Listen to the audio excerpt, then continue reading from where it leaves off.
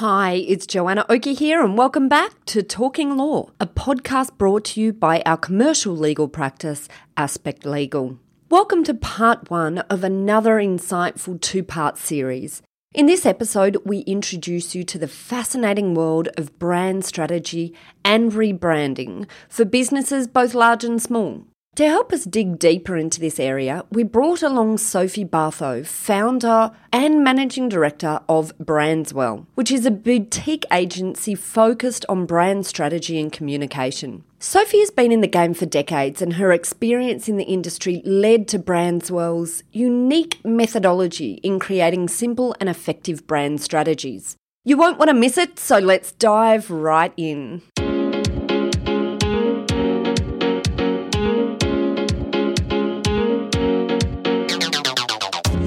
You're listening to Talking Law, the podcast where business owners just like you discover how to avoid legal landmines and build value using smart legal tips. Join your host, Joanna Oakey, as she cuts through the legal jargon and gives you clear and simple, actionable legal strategies, which will get you optimal business results.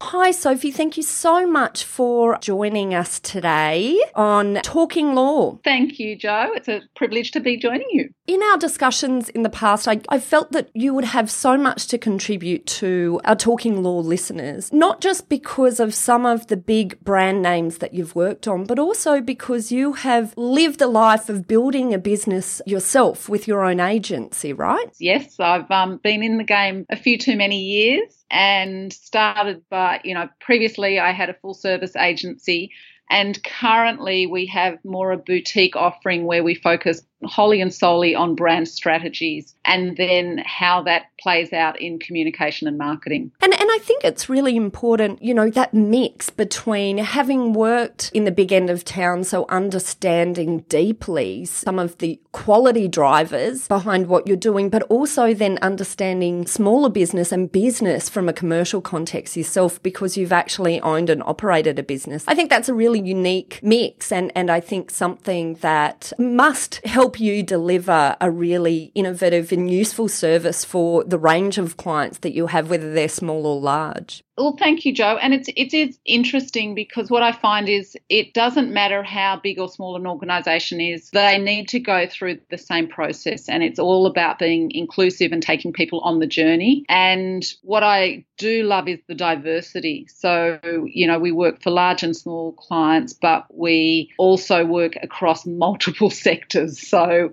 it makes it more challenging. It makes it more demanding in that you can't get cookie cutter in your solutions.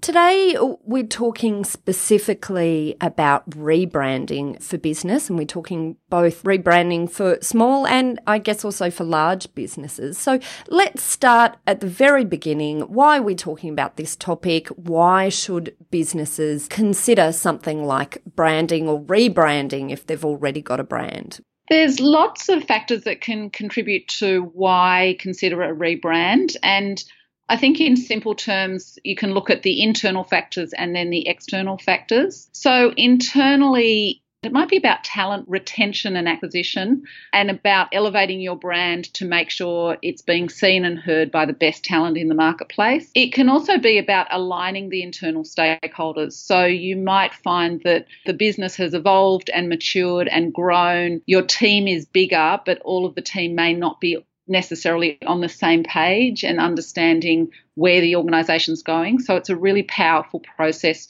to create that alignment. You might also be shifting your direction and that might be impacted through a merger and an acquisition or through organic growth. So there's lots of internal factors and then externally the marketplace might have changed. So new competitors might have entered. The marketplace is always evolving and then the consumer needs might also be changing. All of those factors can influence your awareness to the need to consider a rebrand. Okay. And it's interesting, all of these elements that you're talking about, I guess by implication it means then when you're at this point of rebranding, you're going to need to ask some deep questions about how you want to be represented in the market. Yes, lots of deep questions. And that's actually I think we feel is our sweet spot. We've had clients say to us that was like therapy, having gone through the process and the methodology that we use. We do a lot of deep diving and ask some questions that would probably be surprising because they're not necessarily, one would say, business orientated. And that's, one of the key questions is, why are you doing this? Why do you get out of bed every day and come to work and do what you do? When you start peeling back those layers and really understanding why executives, staff members, and the various stakeholders are invested in this brand and committed to this brand, it's really, really interesting, and it's just a privilege to hear their stories. And do you find people who participate in this process properly, ever surprise themselves with what comes out of this process then? Yes. They might think that they're in transport, but it's inevitably a much deeper motivation that inspires them and keeps them going. Because let's face it, business isn't always easy, and that then informs where are you going. So, in corporate terms, we often talk about our vision and our purpose, but it's getting deeper into the human attributes that are driving that direction. And so I can feel maybe some of our listeners who are smaller businesses might think, okay, well, that's all very well and good for large businesses, but is it applicable to me? And so I guess my question to you is rebranding from this deeper perspective, is this applicable only to large organisations, or do you think it's also applicable to the SME environment? Absolutely, applicable to the SME environment. It's about building the really solid foundations for the brand and understanding why you've made those decisions and what it represents. So I think it's important to start with understanding what is a brand. And a brand isn't the logo. It's not, the little icon that you stick on the pocket of a T-shirt or on the tip of a pen. It's what's behind that identity. And there's some fundamentals that we believe build that brand, and first and foremost are the core values.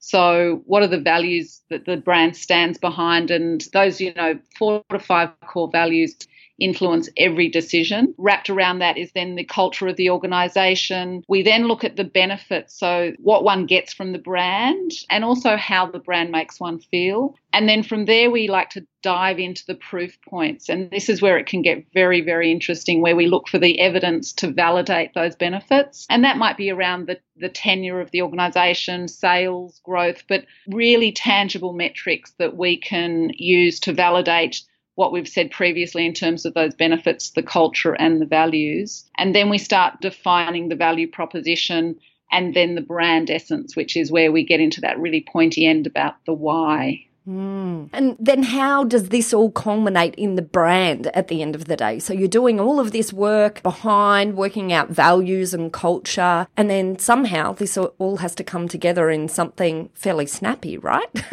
How does that work? How do we get there? Fairly snappy and then very visual. So it's once we've defined that the brand in that strategy that we can then start to bring it to life in a visual identity. And the reason the brand strategy needs to come before that visual is that you can make very informed decisions. So when you're evaluating, the logo, the visual identity, positioning statements, campaign messages, you can then go back to that brand strategy and say, well, is it aligned? Does it reflect our core values? Does it represent that culture that we are committed to nurturing and governing? And so it's this constant check-in reference point for when you start making those key marketing and communication decisions. And so then once we have a brand, presumably then there is a process that needs to be worked through to ensure that their, staff within the organisation identify and connect to that brand as well. How do you do that? What's the process for that?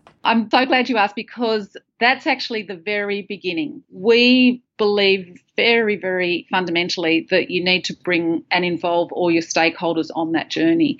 We can't actually define your brand strategy until we start talking to and listening to those stakeholders. Again, we think it's important to talk to your internal stakeholders and also your external stakeholders.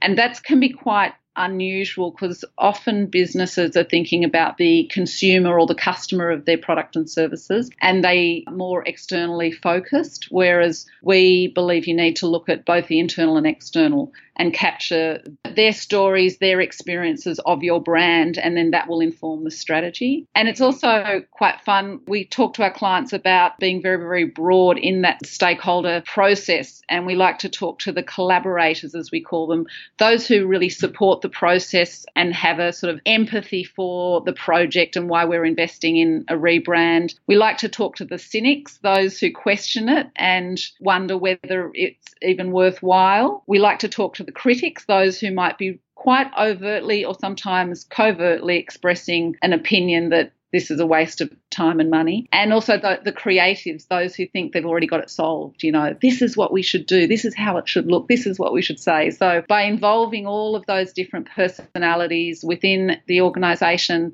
and external to the organisation, then you get a really, really solid perspective on what your brand means to these stakeholders and what's important to them and how it might be reflected in the strategy going forward.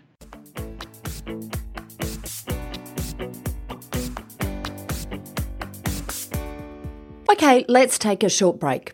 When we come back, we'll take a hard look at the return on investment in rebranding for organisations. We'll also talk about the common scenario of businesses having multiple brands within one umbrella. We'll investigate whether or not the setup is good or bad. And that's next. I'm Joanna Oakey and you're listening to Talking Law, a podcast brought to you by the commercial legal practice Aspect Legal.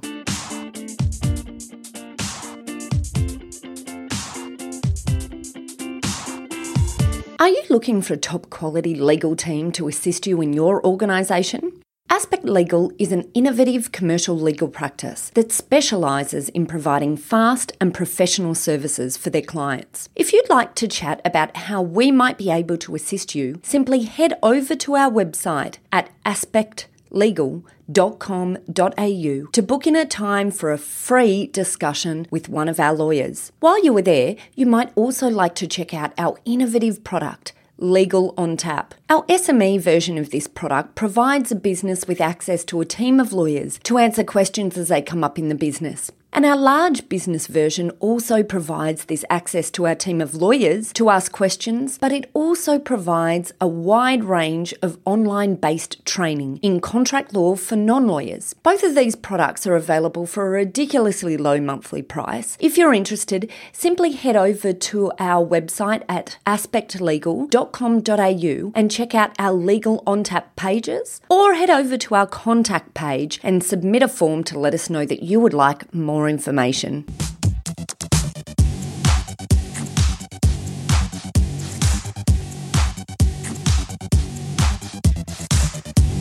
If you're a professional involved in business, sales and acquisitions activity, for example, if you're a broker or an accountant or a business consultant, or if you're a business owner looking to expand by acquisition, or you're building to sell your business in the future, check out Talking Law's sister podcast, The Deal Room. Together with Talking Law, these are now two of the top legal podcasts in Australia. The Deal Room podcast contains information, interviews and tips and tricks relating to the world of business, sales and acquisitions. We love this area of law and thought it was high time we took some of our specialist knowledge and shared it in a commercial context, rather than just talking about legal stuff on its own. We release new episodes every Tuesday. You can listen to our episodes on www.thedealroompodcast.com, or you can subscribe to the Deal Room podcast on iTunes to be the first to know when a new episode is out. Just type in the search panel in iTunes, The Deal Room Podcast.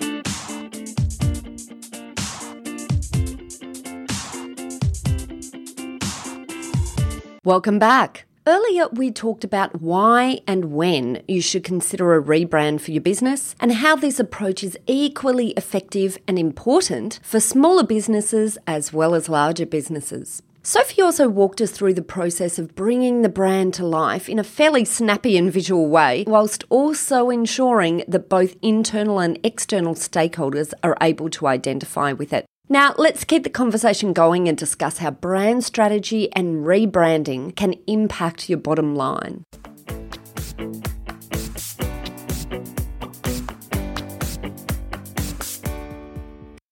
Maybe let's start, for some of the cynics out there, let's start with some really hard return on investment type analysis. Where does the major return come from an organisation in a measurable sense? And we'll talk later then about perhaps some softer areas. Yeah, the key one is growth. So is the business actually growing? Is that being demonstrated in sales volumes? It might be, a shift in gross profit because of efficiencies. That's one of the key factors we see happening, where by having a very, very clear strategy, you create efficiencies and more alignment within the organisation. What's an example of that? What's an example of rebranding impact that has then impacted strategy that then creates a higher return? One that comes to mind is it was actually a mushroom grower, and they had 5 different brands. As such, they were struggling to compete in the marketplace to the major leading competitor. But by bringing those 5 brands together under one unified brand, it created efficiencies in their marketing spend, but it also meant they could actually compete quite aggressively with this market leader. Fabulous. And why did they have 5 brands?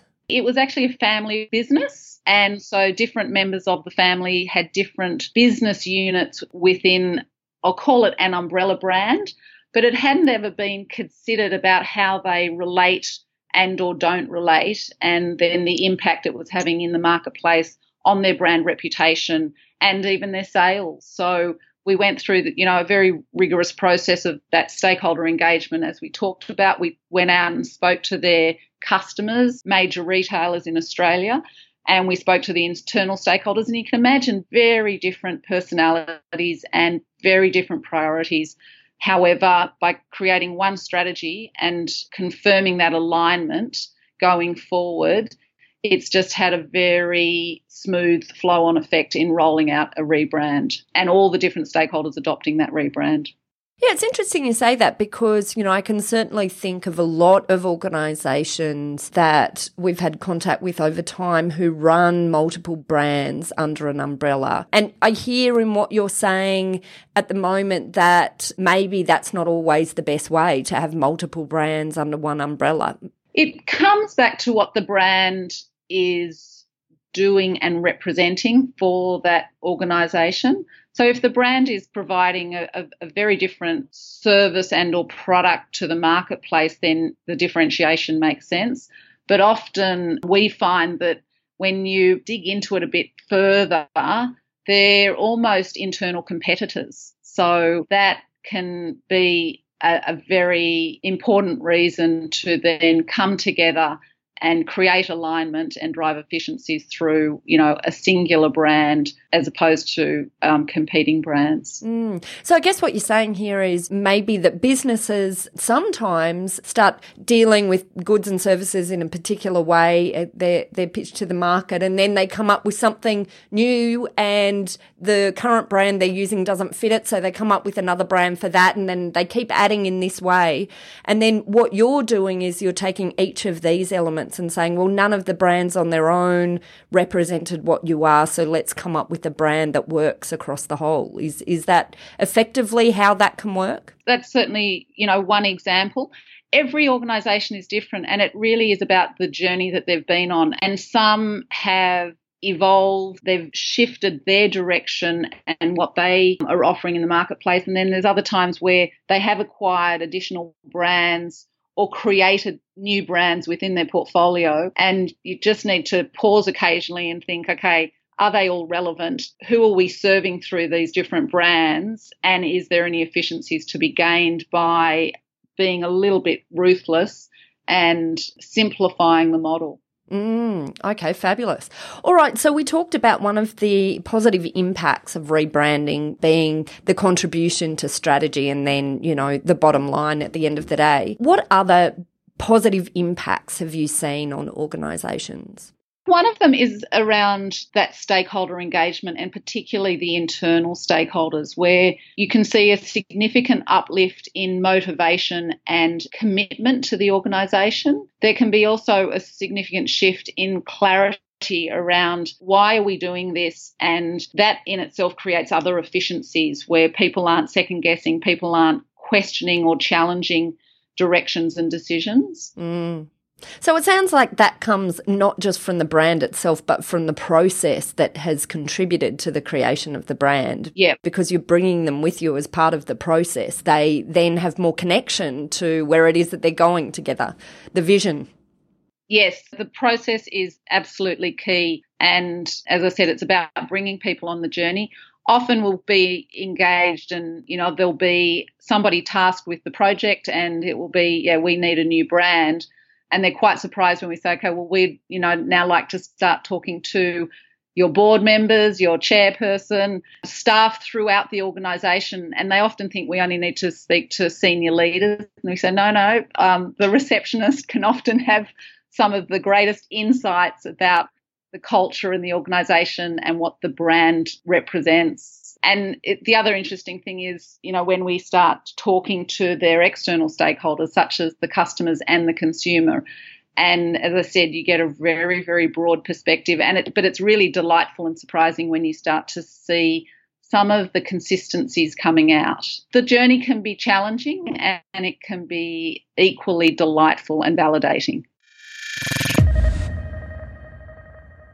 So that's it for part 1 of our 2-part series on brand strategy and rebranding for business with Sophie Bartho of Brandswell. If you found today's podcast interesting, you might want to pop over to our website at talkinglaw.com.au. There you can get a free transcript of this podcast episode. Next week, look out for part 2 of this series where Sophie runs us through some real-life examples of rebranding done right. And on the flip side, what can go wrong when rebranding isn't done as successfully as it could be. We also talk about the things you need to consider when using names of partners or founders in your brand, along with some key questions you'll need to ask yourself to know whether or not a rebrand is necessary for your business. And finally, I round out the discussion by talking about a few legal issues that rebranding brings up and how best to deal with those.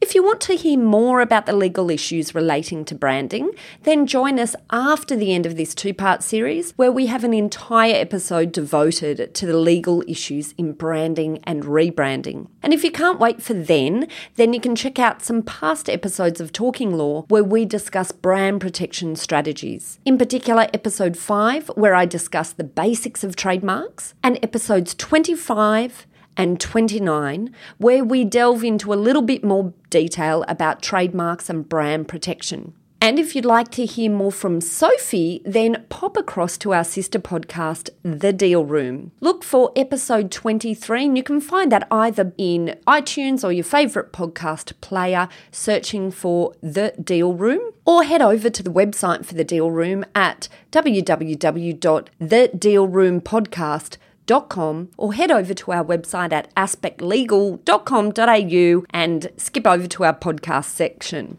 In episode 23 of The Deal Room, we chat with Sophie about the relevance of brand and communication in the area of business sales and acquisitions.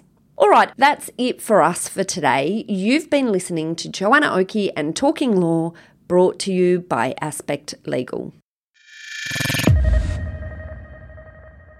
And for anyone who is still listening, we've got a short little outro here that is something that I recorded with Sophie before we started proper recording for this episode. And this is often what I'll do with guests who are on Talking Law or who might be on our sister podcast, The Deal Room. Often we'll chat a bit about business before we start recording the session that we're recording for you, the listener. In this case, Sophie talks about her business card and I talk about my impression of her business card.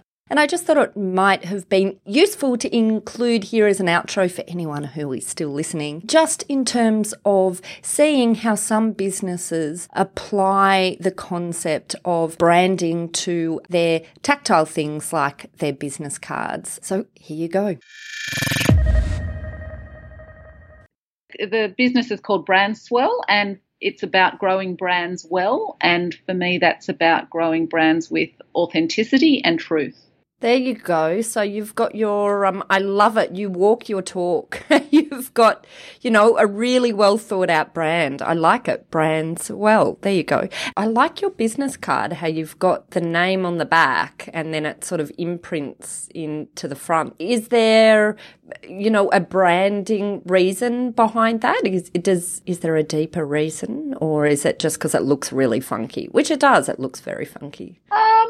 I like textures, and I wanted it to be slightly memorable but without being too clever. So you can do different sized business cards. You can make them bigger and smaller, and they can look really great, but they can also be a pain in the ass when they don't hit, or they're too small and they get lost. But I think for me it was mainly around that, wanting a texture to have a little experience with the cards, because people do. They run their finger over it and go, ooh. Yeah. And so for people who have no idea what we're talking about here, we have a business card that has the company name, Brandswell, on the back, and then that imprints through to the front. So when you look at the card on the front with Sophie's name on it, you've got this imprint and a mirror image of the name of the brand, and you just want to run your finger across it. It's very a very tactile card. I really like it. Well, and see, for us, a brand is about the experiences you have with it, and that's why we wanted just our business card to be a little mini experience. I love it. I love it. Sophie, I have no idea whether we're going to be able to fit that into any of the podcasts, but it was an interesting discussion anyway. Let's see what the team can do with that, whether they can find a spot to put that in where it works. We'll see. Well, it sounds like the team did find a way to put that discussion in there. That's it for this episode. Thank you once again for joining us. You've been listening to Joanna Oakey and Sophie Bartho, and you've been listening to Talking Law. Thanks for listening to Talking Law. Tune in next time for more smart legal tips and tricks to keep you clear of those legal landmines. If you want to get a download of today's show notes, head over to talkinglaw.com.au. Information in this podcast is general in nature, not legal advice. If you want advice for your business, visit talkinglaw.com.au.